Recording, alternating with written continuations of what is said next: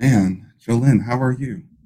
I'm great. I'm trying to, I'm hella rusty. I'm trying to send out the link to stuff like hella rusty. How are you doing? I'm doing okay, all things considered here. So we're gonna see how this all works. Mm-hmm. I feel like I'm gonna have like my through the wire moment, except without the personality of Mr. I Your can't hear me. Now I can, but your audio kind of went out for a little bit. Uh oh, man. Even YouTube is like, look, man, we missed y'all. So, Hella rusty. well, what's up, everybody? I'm Mark Monroe, accompanied by my wonderful co-host, co-producer, co-creator, all things galactic, and coming with swag over there. We see you. Give it up for none other than the wonderful. Your audio went out again as you were complimenting me. I didn't quite hear Okay. the audio. No, I'm just kidding. I was like, I'm not. You know what? I'm already cutting I'm us I'm a, off. I'm gonna take it the shady side up today because I already see the type of vibes that we're on. It's the new year. What does it? It's Jolene GC in the place to be. I'm really, looking forward to tonight's episode. Also, just the new year in general. Yeah, pretty excited. I don't even know how to follow up with that. So without further ado, go ahead and cue the intro. That's how.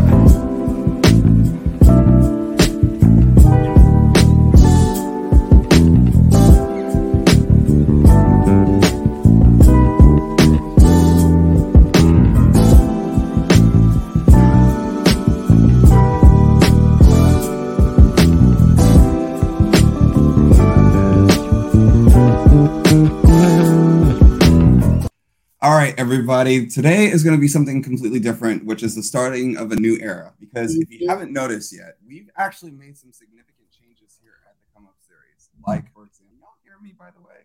It's going down. I don't know if you're moving. Say something. Hello. Okay, I got you. All right, we're going to make sure that we have our moderators in the background definitely doing a sound check. Can you guys make sure that you guys hear my audio? Sound check 1, 2, 1, 2. Really? Now it's back. Okay. Well, we're gonna have to definitely fix this. Give me 1 second here, because I missed y'all, and apparently my audio missed y'all too. Mm-hmm. And it knows I'm about to be on some type of strong vibes today. Can y'all hear me better now? We can hear you, but that audio is trash. Wow. Okay. Can you hear me better now? I think we can work with that. Okay. We're gonna have to work on this because clearly I guess this is like their way of saying, hey, Mark, you shouldn't have definitely. I wonder, is this better? Let me hear. Hello, my name is Mark Monroe. Wait, keep your volume the same. Hello, my name is Mark Monroe, and you're watching the Come Up series. I mean, I think we could work with that. We'll work with it. We'll work with it. Yeah. We'll work with it for today. Today is a. All right. I don't want to prolong it too much. Also, just as a heads up for everybody else, I just got back from the dentist office, so my voice is good, but at the same token, my 2 parts of my mouth are numb. So we're gonna see how this all plays. Okay. All right. So today we're talking all about digital leadership, but we're making some significant changes here at the Come Up series because if you haven't noticed, we brought on Lawrence, who's done a phenomenal job at talking about the markets, economics, and we kind of wanted to take it to a whole different level this year. We start bringing in different pieces of content that are just as valuable, that all connect with each other, but it literally helps you in your wealth journey. So I really started to think about it because I was like, well, us talking about the stock market and everything else is only just a shade of who we are. There's a whole part of it that a lot of folks don't know, that a lot of information that we do have and a lot of knowledge that we want to share with each and every single one of you. So one of those things that we wanted to do was to create an MBA Slight program, technically non-accredited, of course, but we wanted to give you guys a lot of golden nuggets. So over the next 52 weeks, yes, you heard it correctly, over the next 52 weeks, we are going to be going through kind of like graduate level material that is kind of like on the MBA side, and that's M like Mark, MBA. And at the same token, we wanted to provide you some of the other stuff. Now, this is some of the information that you would normally learn from, say, for example, going to Harvard or Wharton, and we want to make sure that we provide those things to you. So, yeah. hopefully that the information is there for you. And here's the interesting part about it. What you're going to gather here on this side will definitely provide you some strong value in not only just being able to further your investment portfolio or do better in your investment journey, but also help you also within your career as well. So kind of like multifaceted focus here. So Jolene, how should we start? Like, because normally we would do like, let's talk about the markets. Do we want to do that one last time or? Yeah, we can. Okay, so let's give it to him one last time. All right. Wait, let me make sure I got everything. Totally! The first totally of 2023. All right, so we got the Dow coming in at negative 10.88 percentage points. So now the Dow is starting the year off at 33,136.37. The S&P 500, negative 15.36. We are below 4,000, y'all. Below at 3,824.14. The NASDAQ out here misbehaving at negative 79.50 percentage points. We are now below 11,000 at 10,386.99. That's all I can say. Let's just shake my head for the red. Because I was hoping for something different for the new year, but it's all good. All right, so the VIX is at 22.90, and the U.S. 10-year is at 3.758 percentage points. It kind of went down just a little smidgen. Heading over to sector performance, it's 2023, y'all, and as you know, there are 11 sectors. We like to track the top 3 and the bottom 3 so we can see what that rotation is looking like. We have holding it down the top 3, not consumer discretionary, but communication services, financials, and real estate. Our bottom 3 would be consumer discretionary, tech, and energy. Energy is dead last. Y'all know how energy did last year and even the year before. Now it is dead last for sector performance. Now, as of right now, these are our picks right now, aka the SIPs. As of right now, this is subject to change because it's a new year, right? But if you want to see where these are, you can go to our Instagram page at That Come Up Series, and you can scroll through and you will find the latest list. All right. Oh, we didn't say hi. Was King Rel the first one? He was first in the chat. How you doing? All right. So we have Joanne up 6.67%. We got Meta up 3.66%. Twilio up 2.98%. And then for our final bottom feeders, Devon Energy, negative 5.51%. Unity Software, negative 5.84%. And we have Tesla dragging the bottom, swinging low, sweet chariot at 12.24 percentage points. Those deliveries came in on the light side. So although 405,000 plus or so that's pretty significant within a quarter. Yeah, but Wall Street was unimpressed. So yeah, I think they were looking for 418. I think the whisper number was about 423, 425. Yeah, they're looking higher. And that would have marked it at 50% for the year. I think a lot of folks had already expected that Tesla was possibly going to come in light after we were hearing about the rumors. But I look at it like this: 40% versus 50%. Yeah, it's a difference, but yet at the same token, solid year, quality year by Tesla. So congratulations. Yeah. So them prices are looking bargain basement deals going forward. Well, okay, so RIP to market overview. You can get market overviews on Monday now. That's all a Monday thing, y'all. But over here, around here, we are about to embark on something new. I'm excited. If I had to do law school all over again, Mark, I would have did a combo. I would have got my JD and my MBA. But I was trying to get out of Illinois. Like I was trying to get back home to Seattle. So I couldn't stay one more year just to make that difference.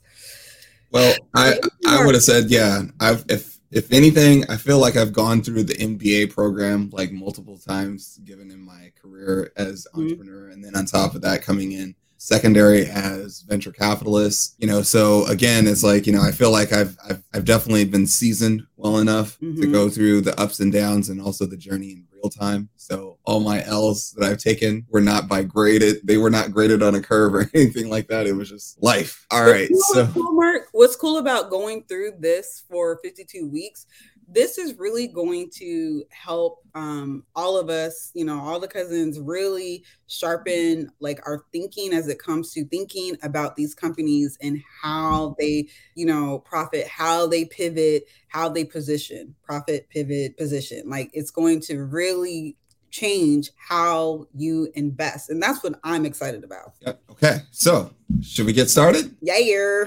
All right. Let us go ahead and switch it over. Should we just go full screen or should we go you and I on the side? How should we play it? Let's do full screen so that they can, we can like go in between, but okay. Let's all right. Have it. So I guess every now and then when we want to when we have that question period, then let's go ahead and, break it down and we'll switch between that and the screen that has us with the slides. Mm-hmm. Sound fair, everybody? Now I need to know, because there's going to be a lot of note taking that's going to be necessary. So I'm going to give everybody an opportunity to definitely go get your pen and paper. If you got pen and paper, go ahead and, just say I'm ready in the chat or just type ready. Because this is going to be different. Honestly, it's kind of like the information that, a lot of folks wish that they had, mm-hmm. but, you're going to get it today. Go ahead. No, go ahead. No, I was just going to say, it's a lot of folks out there, one of the interesting things that I learned over the course period of having the Come Up series, for what we do is, we've had cousins that have now gone on to further their careers, get elevated within their careers and make even more as it pertains to their earning potential just from the knowledge that they were learning over that period of time. And I believe that there's a lot of value there. And so I want to, extend that on so that way each and every single person here can have that opportunity to further themselves. So this works universally, whether you're an investor, whether you're a student or a person that just wants to learn, or a person that wants to apply this towards a company that you already own or a company that you're looking to start. It's a good way so that way you can understand a lot of the things. And don't worry, I'm going to apply a lot of real world knowledge into these things. So it's not like it's going to be just conceptual here at the Come Up series. We're going to definitely give you solid knowledge. So it sounds like everybody's ready. Go ahead. Let me just add this, and I will do my best to help y'all have your notes be organized. Because honestly, the way, if you didn't go to college or if you didn't do that well in college, it's probably because of, your note taking.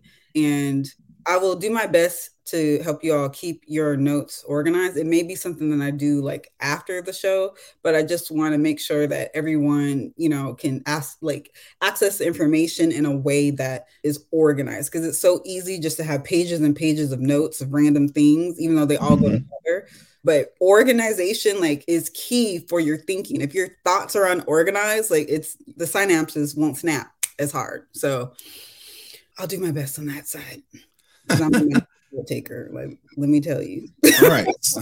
So, ladies and gentlemen, this is week 1, and don't worry, we got you guys covered also, because also in every week there's also going to be homework. Now, whether or not you want to turn it in or work it out, that's up to you. But just think about it like this: when you're done with this at the end of the 52-week period, it's going to be interesting because you can now take this information over and either start applying it as you go, or again, you can also possibly build this as a program to put into school systems or whatever it is. So I hope you guys, I put a lot of thought and energy into this over the winter break, so hopefully it comes out well. But first things first, welcome everybody. And this is Digital Leadership, but we're going to have a taste of the global economy or the global digital economy, AI for business, and the age of digital disruption. So those are going to be some of the things that we're going to talk about today. In this presentation, we will explore these key concepts and how they are shaping the business landscape. As you and I all know, we will also discuss strategies for overcoming barriers to change in organizations, which is also a huge thing, which we'll probably get to maybe next week where we talk about another subject, but I'll talk about that at the end. But just know this: as an investor, it is important to understand the impact of digital leadership. And on top of that, the global digital economy, AI for business, and the age of digital disruption on the market. These factors can significantly impact a company's competitive landscape and future growth potential, which I'm going to go through in this process. So let's get this agenda knocked out, shall we? Yes. And hopefully, did we get the transition over there, or are we a little stuck? Let's go ahead and I guess Canva has significantly missed us because it's not, the transition's not working. No, hold on. Let's try that again. Let's try it again because I think it probably just went out. I'm so excited to do this. Y'all have no idea. Okay, let's try it again. All right, can you see that, Jolene? I can see week 1, digital leadership. Okay, so here's the agenda for week 1. We talk about some of the basics, and of course, we're going to get into the global digital economy, AI for business, age of digital disruption, and then we'll have a conclusion. All right, so let's get to it. So when we think of digital leadership, and we're going to keep it brief, it's the ability to use digital technologies to drive organizational change, innovation, and growth. So as an investor in a company, it is important to consider the company's digital leadership because it can have a significant impact on the company's performance and long-term prospects. So companies with strong digital leadership are better able to adapt to the changing business, like I had said before, so that environment, and leveraging those new technologies to drive growth and innovation. So this can result in improved efficiency, lower costs, and higher profits, which can translate into, other things like stronger financial performance of the company. So we've seen this across multiple different facets of companies across the board. When we look at publicly traded markets, when we look at startups, we talked about this back in 2020 when we assessed the technology stacks of different companies. And from that assessment, we were able to see which companies were which were well positioned to pivot for profit despite a pandemic. So you saw a lot of those. Now that the pandemic is over, you're going to probably see those same companies or even other companies make those shifts also as digital leadership really takes place. So to put it into perspective, think about it from this aspect. So we went from 2018 and 2019, there was already a digital transformation that was already taking place. There was already digital leadership that was already in the foray. But then what happened? A pandemic happened. And then again, a lot of companies had to expedite their process. Now, because of the fact that they do very, very well in their digital leadership, it allowed them to be able to scale up or also turn on those other growth levers, AKA vertical channels. So that way, essentially, it's like they can turn on the levers for higher revenue or increased profit margins. And then on top of that, you saw an inflow of demand, which they were able to meet. Now, some of them weren't able to meet the demand, and that's okay. But again, you just saw that transformation as it pertains to digital. Look at now, if you get the chance, go and look at Microsoft's event where they talk about some of the software where they realize that they're thinking more of a hybrid environment. Now, the beautiful thing about digital leadership is when we start seeing those things change, we start seeing like the effects of it. It's like a ripple effect. So somebody threw a pebble into a puddle of water. Now, of course, the first thing that we see is the immediate impact, but then you start to see the other impacts start to play out in the process alongside as we start to go further out. So, for example, you saw a lot of folks switch to companies like Zoom, Microsoft Teams, Slack, and all those other things, right? But then what happened? Look at the fabric of a lot of companies now starting to build the business around those platforms even further. So those platforms significantly expanded. Look at what happened with Meta now teaming up with Microsoft Teams and also Zoom. When we saw, say, for example, Adobe also getting into the space as it pertains to, furthering their process of acquiring a company like a Canva. So you're seeing more of that digital leadership really start to take shape, form, and fashion. So, which leads us into the next thing, right? So why is it important? So it's essential. I mean, no way to go around it. It's essential in today's digital age as it allows organizations to leverage the power of technology to achieve business goals and stay competitive. I mean, that's the only way that you're going to be able to remain competitive or hit an area of growth and scale at any business. That's the only way that you can do it. If you do not, then you become stagnant. And then if you're stagnant, then pretty much, if you're stagnant, then pretty much you're probably going to die out. And we've seen many of those companies die out over time due to the fact that, they didn't make the necessary changes. So what are some of those examples, right?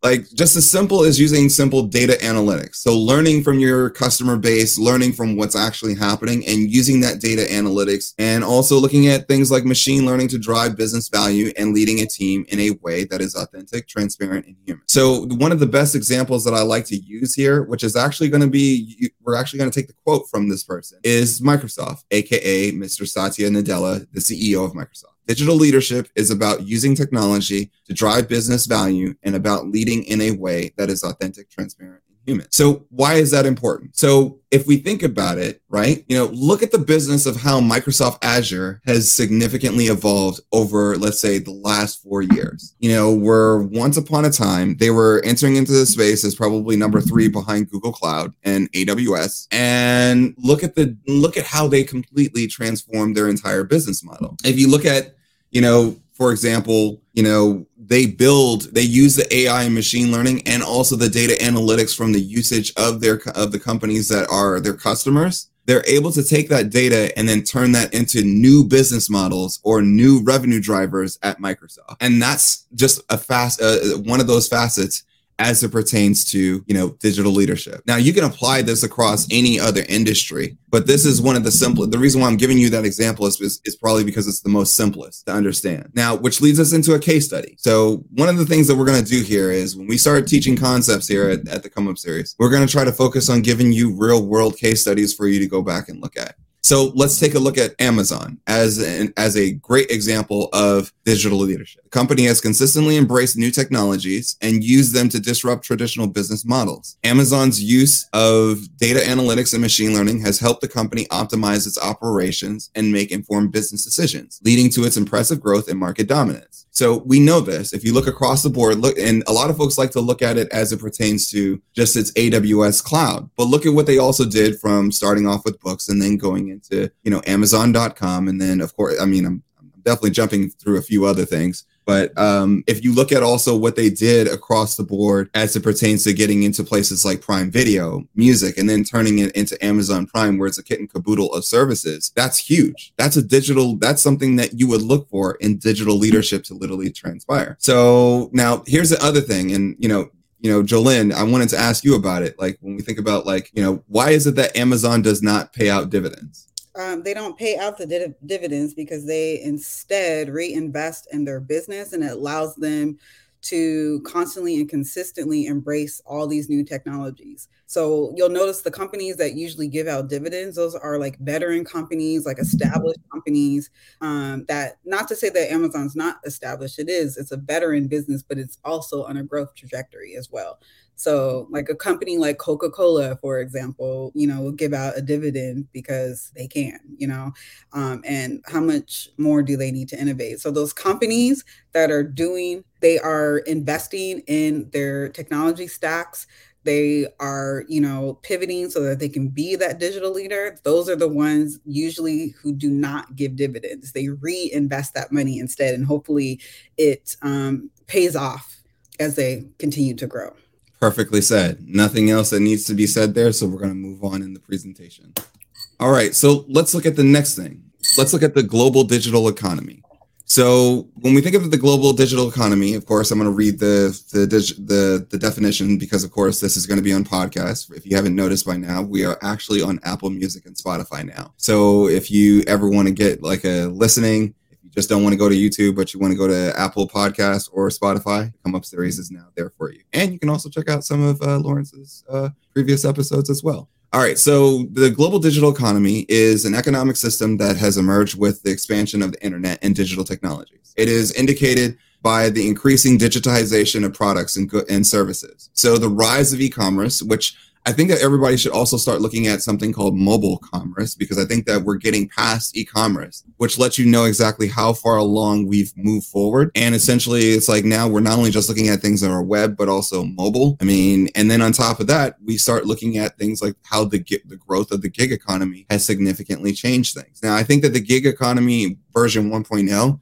I think that that's definitely reached its peak, and we're probably going to see a proliferation there where we start seeing the gig economy 2.0, which should be fairly interesting moving forward. So as an investor, it's important to think about these things when we look at the global digital economy because of the impact that it has on a wide range of industries. So companies that are able to navigate the challenges and opportunities presented by the global digital economy will be well positioned to succeed in the long term. This includes understanding the trends and technologies. Uh-oh, is that you? Okay. All right. The trends and technologies that are driving the digital economy and identifying opportunities to leverage these trends and technologies. They do this ultimately, like I said, to drive growth and innovation, aka scale. So once upon a time, you probably heard that data is the new oil. Well, now data is currency in this market. So if you think about it, that's the major key that has literally propelled a lot of things to come forth. Think about all those companies that once upon a time where it was revenue is money and is oil. Now it's data. Like there's tons of companies that really are, say, for example, not profitable, but yet at the same token, their data is so valuable that that's what sets the valuation for a lot of these companies, which will later set the stage either for their acquisition as a startup, or maybe even, well, probably by the time when you're publicly traded, you should have revenue, and you should be profitable. But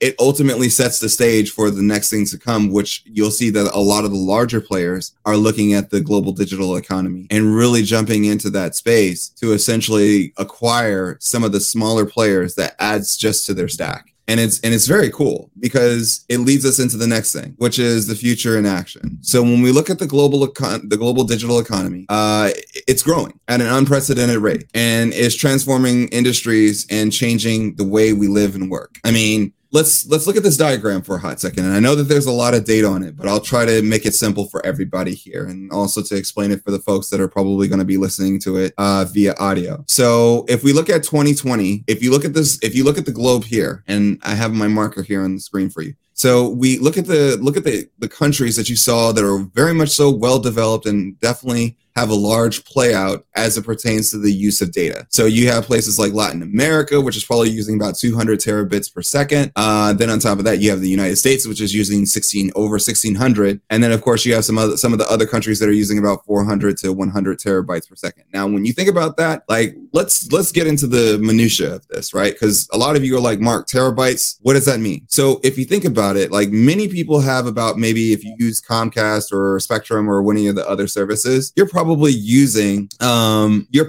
looking at it as it pertains to what's the best way to explain it? If you have an internet service provider, you're probably receiving about 50 to roughly 200 megabits per second, right? And to a lot of folks, that's very fast. Now, then there's the other folks that are very forward and they're probably using a gigabit per second, where they're probably spending and then you see that the speed is even faster. That's a lot of data coming through at one point in time in which that is able to download or bring in information. So think about all the 4K videos that you watch via Netflix, Amazon Prime, that you're just watching them via streaming. Now think about the amount of data that's using just to transfer, a 4K video that is encoded, maybe compressed, but at the same token, still giving you 4K quality, ultra clear, ultra high def, and being able to put that on your screen without any type of hiccups and everything else. That's a lot of data throughput that's coming through. Now look at since now this is what it's projected for in 2024. Look at how a lot of these countries are now starting to come online, where you're starting to see in the companies that are already online, look at exactly how those lines are getting fatter. So the usage of data is starting to become way more. So,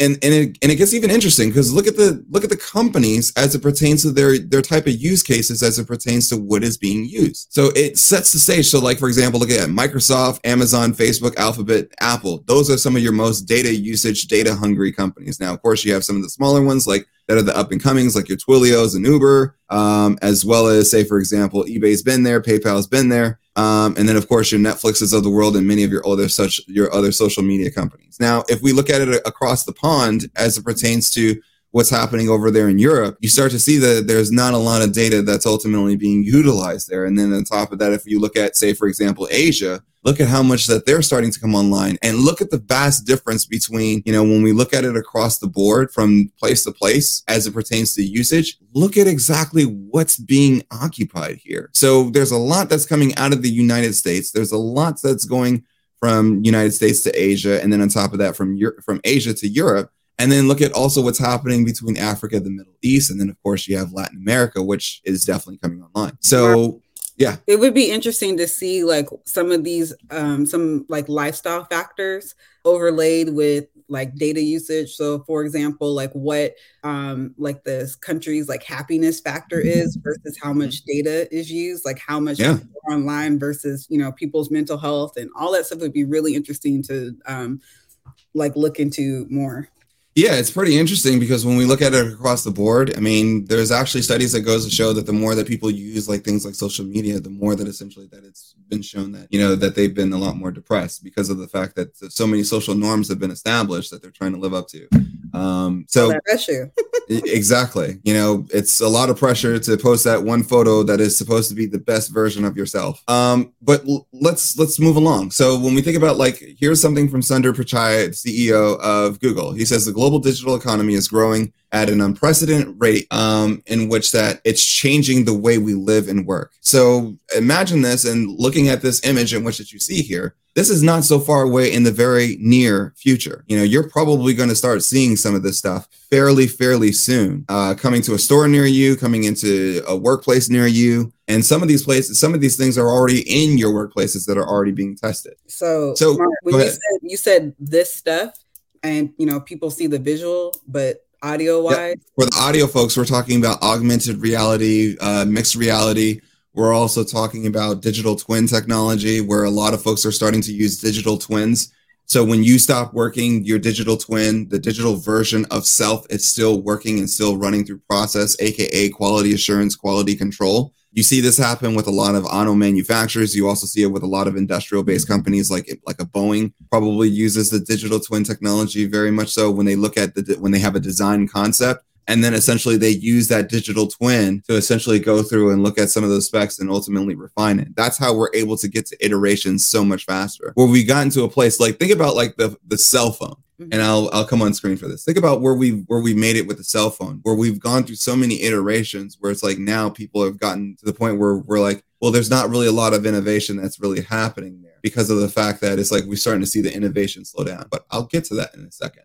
All right. So here's something that I wanted you guys to think about and ponder. Did you know that the global digital economy is expected to reach $23 trillion by 2025? This represents a significant increase from the $11 trillion it was worth in 2014. So we're in 2023 in January. And so we got 2 more years till we reach 2025. And we're probably going to be at a $23 trillion market cap. And I'm probably expecting that this is coming in a little bit light. We're probably going to be a lot higher than this moving forward. But what's going to be interesting too is seeing how this particular all these digital assets that these companies are investing in and utilizing is going to accelerate momentum on the S-curves that we've talked about in the past.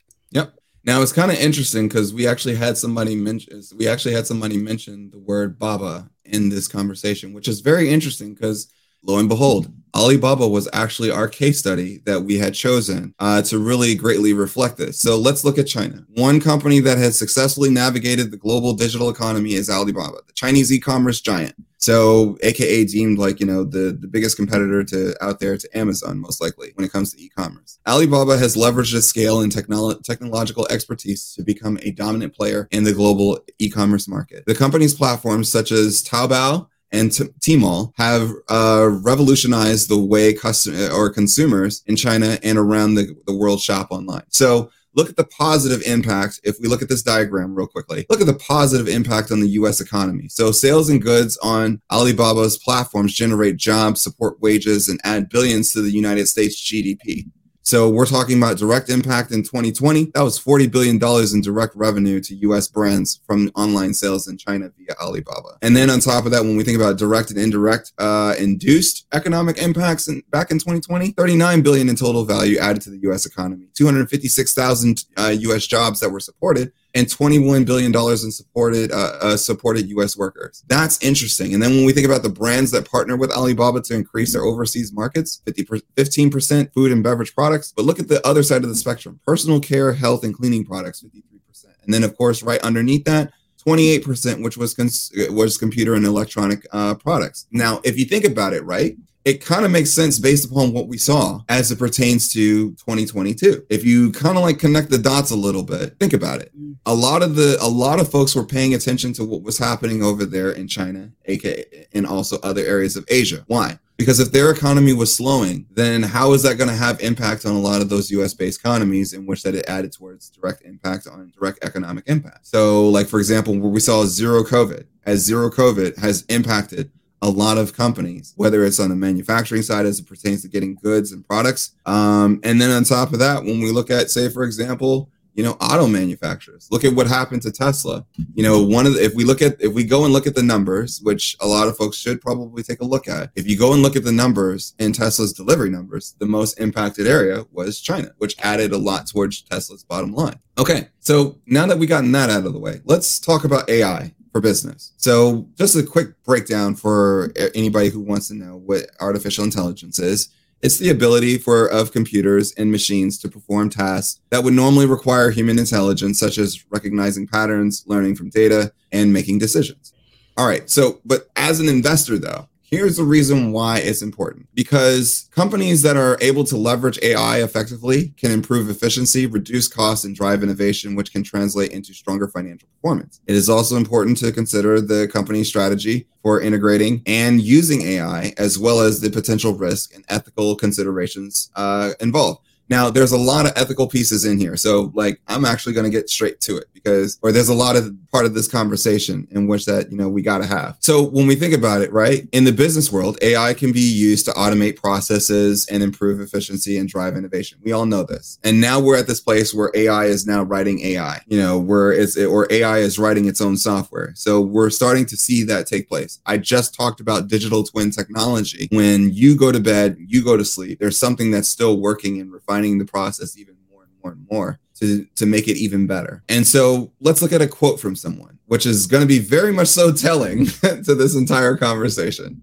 AI has the potential to transform every industry and make our lives easier and better. But it's important to remember that AI is still in the early stages of development, and we need to approach it with caution and responsibility. None other said than Mr. One, Mark Zuckerberg, CEO of Meta. Now, they've used a lot of AI technology to literally put forth, think about images that go on, their Meta Oculus. That's a lot of AI that's written. When you think about a lot of the things that are the algorithm for, boosting up a person on Instagram and also connecting you with people that you may know through their social graph. A lot of that is now AI framework that was once upon a time set by some software developers, but now is being done mostly by AI and machine learning. And look at how it's impacted its business. If you literally get rid of Meta, the company, and also get rid of Facebook, specifically, where do all those millions of businesses go? There is no other platform for them to go. So it kind of puts the world in a TINA format where there is no other alternative because of the fact that they carved such out a space and they've done it so well that essentially they now dominate the space. Now, are there other players coming into the foray? Of course. Is the consumer changing? Yes, but there's already so much data that they can use to turn on the levers and use AI to do so to help them navigate. So, but let's get a did you know for a second, because I get this a lot. A report by the World Economic Forum predicts that by 2025, 85% of jobs that exist today will still be performed by humans, but they will be assisted by AI. Yes. Mark, can you see how the leisure levels can increase by this assistance of artificial intelligence? Tis true. All right. So there's some other things to think about it. A lot of folks are very much so afraid that, AI is going to take away a lot of the jobs. No, AI is actually being fulfilled in a lot of areas where people don't want to work. And the places where people are working, they're highly being assisted because it's kind of like that thing where you think about, it's kind of like that. Have you ever heard that statement where it's computers are only as stupid as the person that uses them? Mm-hmm. Well, we got to think about AI as well. AI is only as smart as the people in which they created and also make it better. Yeah.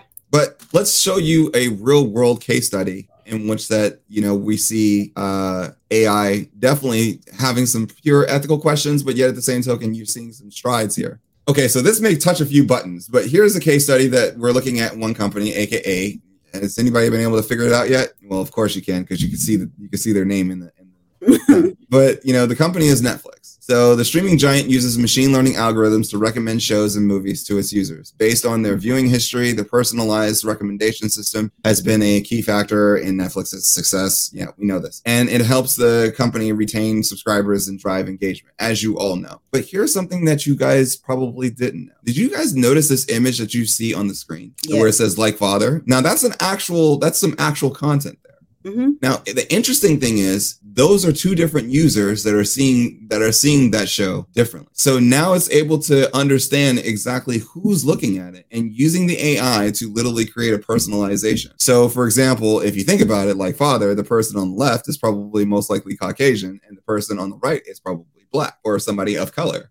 So the AI is getting to that point where it's able to understand and using contextual and being able to understand, okay, hey, who's actually looking? And this is how Netflix uses it. They use it to essentially provide you engaging images that you can directly correlate to. And if you ever get the chance, go on somebody else's Netflix and look up a movie and then look at it on yours and see if you find the same. Completely different. You know what, Mark? Mine is very Well, mine has all Black people and other people of color, and then it also has like a very like artistic, highly visual bent compared to like if I look at someone else's imagery. But honestly, Mark, this type of kind of personalization was there because don't you remember when like whenever a Black show would be on, McDonald's had like a certain commercial, but it was only they had like separate commercials, Black commercials versus But the difference is the AI is creating this. Right. So the AI is actually creating this. And then here's the other part.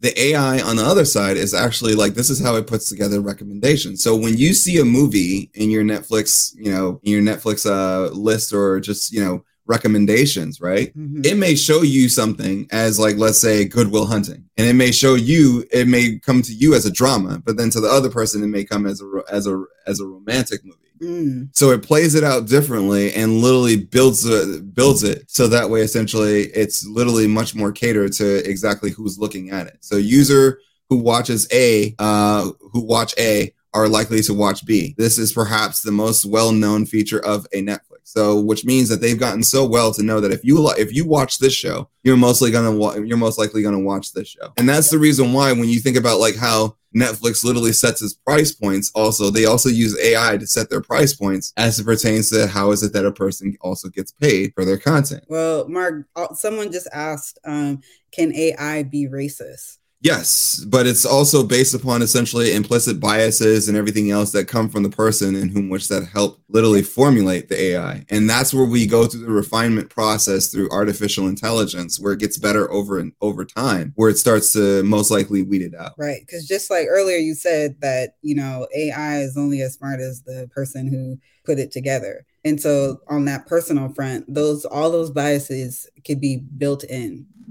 That is correct.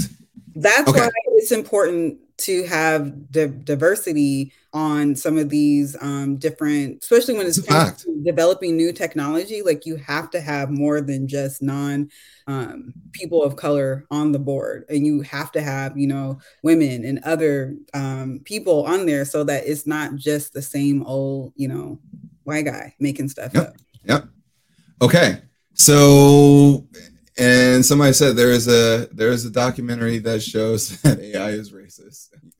Again, I don't think that the AI itself is racist. I think it's just more so in the sense that it's literally being built upon what it sees. And it just consistently just keeps processing the data until somebody comes through, or it's been built in to look for those types of implicit biases. And that's where we're going to get to that point where over time it will be refined. But in the beginning, you have to think about it. Though that we've been talking about artificial intelligence for quite some time, and we're hitting this boom of like significant like strides even further using AI, there's going to be a long process as it pertains to the refinement where people go back and look at it. And that's why you have a lot of data scientists that literally are being utilized at some of these companies. So interesting take there, but I'm glad that everybody's like got it on their mind. But let's not get too caught up as it pertains to the racial bias and implicit bias. Let's focus also on essentially seeing exactly how is it that we can make these things better, and where is it that you could probably fit in making it better as well. All right, so which leads us into, we have now reached the age of digital disruption. So, and to quote one person on the Avengers, he says, we are in the end game now.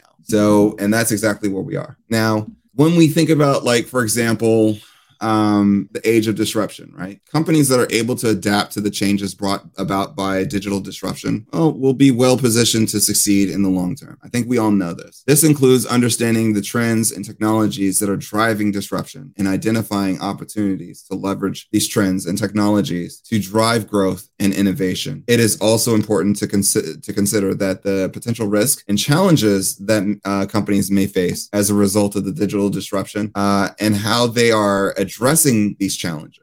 So it's not only just in the sense of just knowing that the challenges are there, but again, how do we address those things? So let's look at it from some quick notes, shall we? So let's look at the age of digital disruption as let's try to put a definition around it. So it refers to the period of time in which traditional businesses are being disrupted by digital technologies and new players entering the market. This is often driven by the rise of the global digital economy and the proliferation of internet-based business models. So if you think about it, you're going to start seeing a lot more of this come about. So for example, with the disruption, you start seeing that, okay, normally the things in which that we find that are innovative are 9 times out of 10 disruptive. Now, why is this important to each and every single one of you? Because we are living in an age where new technologies are constantly emerging and changing the way we live and work. So companies that can adapt and embrace these changes will be the ones that succeed, like I said, in the long term. So when you think about the company that you're at, ask yourself, are we really ready? Is the company that I work for, is it really ready to literally, are we really ready to literally go through, a digital transformation? If not, are we so far behind? And a lot of know it when you see that the technology that they use are so dated and they don't stay up to date over, let's say, a 2 to 3 year span. Those are things in which that we look at. And then on top of that, there's some other pieces to the pie. Like, for example, the technologies that we see that are out there, like you have your work days, you have also look at what Slack has done and look at how it made the entire industry change as it pertains to people communicating. Once upon a time, we needed to use email. Now it's those types of platforms, whether it's Slack and then now bringing out the Microsoft Teams of the world. And then on top of that, now getting into video where it's people don't have to literally email a person and send an email. You're starting to see that people are sending emails less and less and less, but they're sending more quick messages. And that's the speed that lets you know exactly how much companies are significantly making changes, how changes are being made. Okay. So I'm gonna bring it back a little bit, because I feel like it's important. So, that quote was given to you by Tim Cook. Now, here's the interesting thing where we talk about the age of digital disruption. Now, this image that you guys see behind you really makes all the sense in the world, right? Because once upon a time, Apple had to literally, work with other significant players. And then they started creating their own SoC chip. Now look at how many other players now, other companies are starting to create their own chips. Google now creates its own chip, aka the TensorFlow chip, which is pretty much a quantum chip that they've been working on, but now they're putting it into their Google devices to make them more powerful and also increase the neural power for the device to be free flowing and thinking. When we think about Microsoft also possibly looking to step into the space, you also see car companies like Tesla that have created their own SoC chip. And you're going to see more and more players that start to do that because the market has now been disrupted. So it's kind of funny when everybody says that, Apple hasn't really innovated anything, because that's a huge innovation. That's a huge step in which that Apple has gone through to literally say, okay, hey, we're going to make some significant changes. And it's just a small change of taking something that they already use, but then essentially changing the entire way of how we do it. So beforehand, they had to go through the supply chain and work with another partner that was ultimately supplying them the chips based upon maybe to their specifications and needs. And then they would be waiting on them. And then if you think about it, their price points were a little bit higher. Now that Apple is able to do it, they're able to keep the same price point, but also increase their profit margins at the same time. And that's what makes them well insulated. And that's a major disruption, because now companies realize the same thing. And they want to increase their profit margins too. And that causes disruption across the entire platform. So I wouldn't be surprised if later on, even, some of the other makers, and that's why you also start to see that those chip companies, they see the writing on the wall. So what do? They start going ahead and acquiring some of these smaller companies that are doing some pretty phenomenal work and ultimately getting into those marketplaces that have yet to even touch any type of disruption. But now that creates disruption because now you're creating a totally different era as it pertains to chip technology into that space. Let's see a case study. Huh? Let's see a case study. Okay, so let's look at a case study, aka let's say just one Uber away. Uber. So the ride-hailing company Giant has disrupted the traditional taxi industry. We all know this by using technology to connect riders. So just imagine you literally give a person that people already had a phone, and you literally put an app on their phone that literally allows them to turn on the meter to their car and then literally say, okay, hey, I'm going to take this fare. I'm going to take this booking to drive somebody there. Now, do you notice anything on this interesting? Do you notice anything on this image of this case study, Jolene?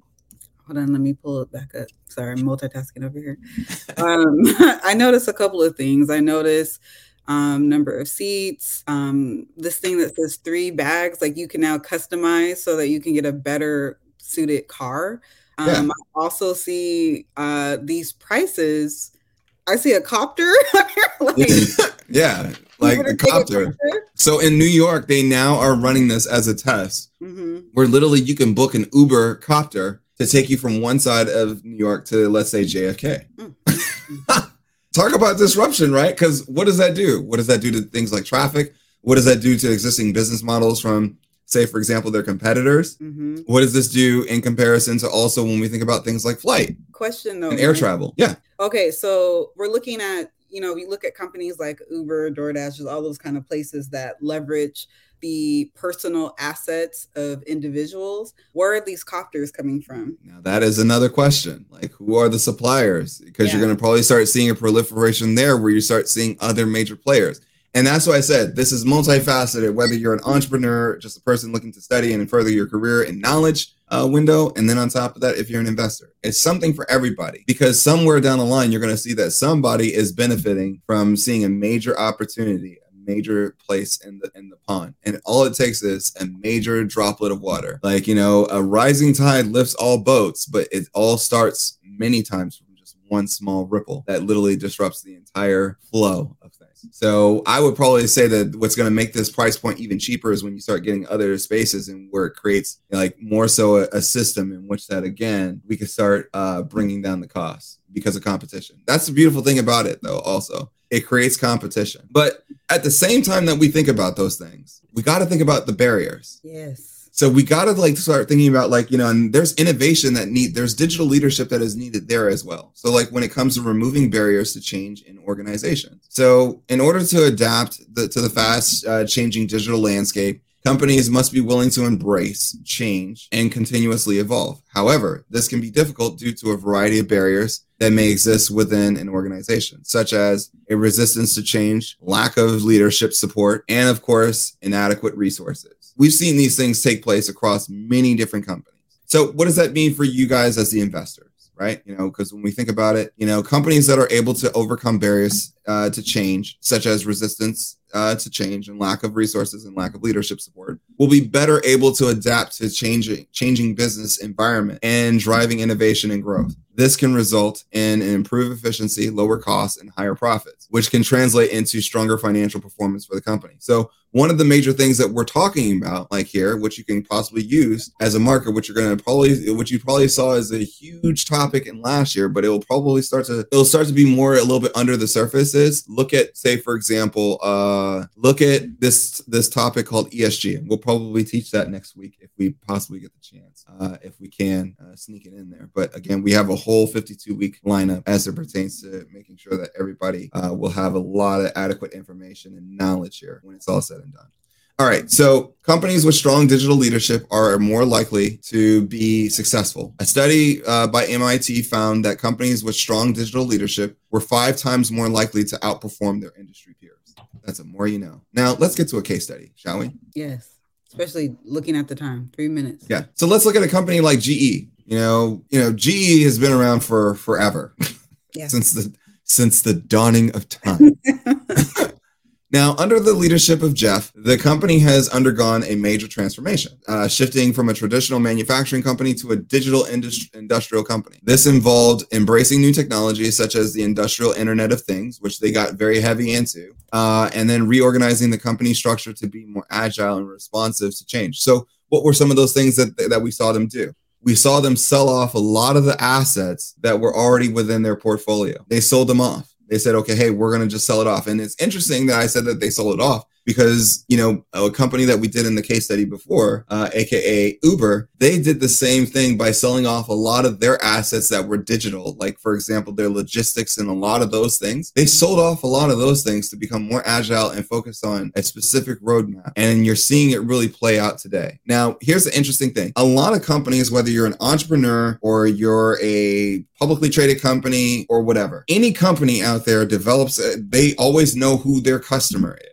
And the companies that don't know who their customer is, or they lose sight on their customer, you start to see that they start to falter and they start to waver a little bit. Now, when they start to get back into that focus, like look at Apple, or let's take it even bigger. Let's take somebody even different. That's much more easier to examine. Let's look at, say, for example, a Microsoft, right? Microsoft, who is Microsoft's primary customer? Businesses. So enterprise, right? Mm-hmm. Microsoft's core business is surrounded around its enterprise. Now, of course, they provide things for their retail consumers and stuff like that, but their bread and butter, where they're going to spend majority of their capital, like if you look at like their gaming division, though it's great, but it doesn't bring home any of the bacon. It's just there to just like literally push forth and bring forth more data, which that they aggregate and feed towards the AI. but the real business is really around their enterprise sales, their enterprise cloud, their enterprise PC sales, aka OEM. And the reason why they do that is because of the fact that that's one, where the money resides. And then two, they realize that if they keep building those services, that it's going to trickle itself on down to some of the other services. So something to keep in mind. But, if you find yourself in a situation where you start looking at what are some strategies that you guys can do? Don't worry, I got you covered. So here are some strategies for overcoming barriers to change. Just a few for you to examine. One, build a case for change. In order for that to happen, you have to have a strong case. So clearly articulate the benefits of the change and how it aligns with the organization's goals and values. The second is you got to get support from leadership. If leadership doesn't get behind it, then they're probably not going to spend it. So secure a buy-in and commitment from top leaders to ensure necessary resources and support are in place. And then, of course, provide resources and training. So you may come in with a lot of knowledge and everything else, but at the same token, it's like there's going to be folks that are probably completely light years behind that don't understand what you're saying. So you got to make sure that you provide those resources. And most likely, if you're thinking about this, then 9 times out of 10, you're a thought leader. If you're saying that, hey, that's me, yeah, it is you. Communicate openly and transparently. Keep people informed about the change process and address any concerns or questions they may have. And of course, encourage people involvement. So encourage them to get involved. Don't just make it all about you. Encourage people, involve them in the change process, and give them a sense of ownership and responsibility. When people do that, then essentially you can start to see that there's major changes and shifts within an organization. This is one of the reasons why we start to see that, you see certain things that are getting better within diversity, equity, and inclusion at some companies. But then when you look at other companies, you're like, man, they ain't doing a damn thing. And that's the reason why, because 9 times out of 10, they missed it on these strategies. Go ahead, Jolene. I was going to say it's also about involving the different stakeholders, not just in the form of, hey, I want to encourage you to be involved here. It's also like the stakeholders building the table that they're going to be sitting at. And maybe it's not a table that the stakeholders want to sit at. It could be something completely different. But until you involve the stakeholders early on, we will continue to have the same diversity fails. Exactly. Which leads us to some takeaways and, pretty much to wrap this up. And I'm going to keep it simple for y'all. All right. So again, key takeaway. When we think about digital leadership, the global digital economy, AI for business, and the age of digital disruption, each and every single one of these are key factors that organizations need to consider in today's increasing digital world. And this is not just at large-based companies. These are not only just large companies. These are also go for nonprofits, education, as well as startups. Without those things, you have to think about it. To adapt and thrive in this environment, companies must be willing to embrace change and continuously evolve. That's part of that's the only way that you can do it. When we think about the digital landscape, it's constantly evolving, and it is important for organizations to be proactive, adapting to change and embracing, new technologies and business models. By doing so, they can position themselves for success in the long term. So, it's kind of it's interesting because, when we look at companies like Meta, they're in the midst of going through a major shift and change, and it's very much so scary, for a lot of investors, for a lot of people out there, because they're like, okay, hey, well, what will Meta be, and will this actually fail? We don't know. But at the same token, it's part of a long-term process where it's they make the investment to position themselves to be there. Now, how do we know that it won't fail? Well, lo and behold, if you get the chance, look up Apple N301. I'll repeat that for y'all. Check out Apple N301. N as in Nancy. Just do some Google searching there and see and do some research to find out when it comes out. The first homework assignment of 2020. Well, that's not the homework assignment. That's not the homework assignment at all. So, since many of you guys are investors, right? Mm-hmm. I got some stuff for y'all. So what I want you guys to do is look at 5 companies that meet the criteria within these arenas. For example, where are they at in digital leadership? Where are they at when it comes to the global digital economy? Where are they at when it comes to AI for business? And also the age of disruption. And also, if you want to get even further and from an ESG perspective, what are they doing to remove barriers? And what are some of the strategies that you foresee based upon the conversation that we have? All right, so you'll have to research the companies in their various industries, demonstrating the strong digital leadership, and what is it that they're able to leverage as it pertains to those new technologies to drive business value. And then on top of that, when we consider global digital economies, think about it from a simple perspective of look for companies that are well positioned to navigate these challenges and succeed in the long term. When we think about disruption, identify any barriers. Like I said earlier, identify the barriers to change that these companies may be facing. And then after you conducted your research, put together a list of 5 companies and then run them across other people to see exactly what their thesis is. If you really think about what I just did there, I just gave you guys the founding principle as it pertains to coming forth with a thesis for each and every single person. You know, share it amongst groups, share it amongst people that you know. Sit down and have these conversations. And keep in mind, y'all, this is just an intro. Today was just the intro for what is it that we're doing here at the Come Up series. This is just week 1. Week 2 is going to get even more interesting. Our goal is to make it challenging for you, to challenge you in how is it that you think, how is it that you see things, some of the things you may know based upon a lot of the knowledge that we've already shared. But now we're looking to go even further, and expect, don't just think that this is just a one-off or every now and then. Expect these types of lectures every single week. We're coming at each and every single one of you. We're coming in hot this year. So, Jolene, did I miss anything? Nope, that was everything. All right. Well, you said it best, a 52-week matrix. And that's the thing. It's with this knowledge that the goal is that, a lot of folks ask me well, Mark, are you going to do the matrix at the end of the year? If you really think about it, this is the type of mindset that I go through every single day when I examine startups, when I'm talking to companies, when I'm talking to folks on Wall Street, when I'm going through all these different types of things. These are the types of things that I'm going to roll back the curtain and share with each and every single one of you to instill that knowledge. And, also to leave it here as a placeholder for the future kids as well. But again, I hope that you guys had enjoyed tonight's episode, the lesson. I hope it wasn't too much. I hope I definitely broke it down for each and every single one of you simplistically. And on top of that, here's an interesting part. Just to show you that we also drink from our own Kool-Aid from what we talked about. A part of this presentation was also helped put together with the help of AI. So there you have it. AI helped me put together some of this presentation, which lets you know that we embrace it significantly. But at the same token, we work together to essentially create something pretty cool. So again, if you have to rewind it, that's fine. But if you want to check it out, it's also available on Apple Podcasts. All you have to do is just search for the Come Up series, as well as on Spotify. You'll find it there. We hope you guys enjoyed. Jolene, did I miss anything? Nope. Okay. So until next time, I'm Mark Monroe.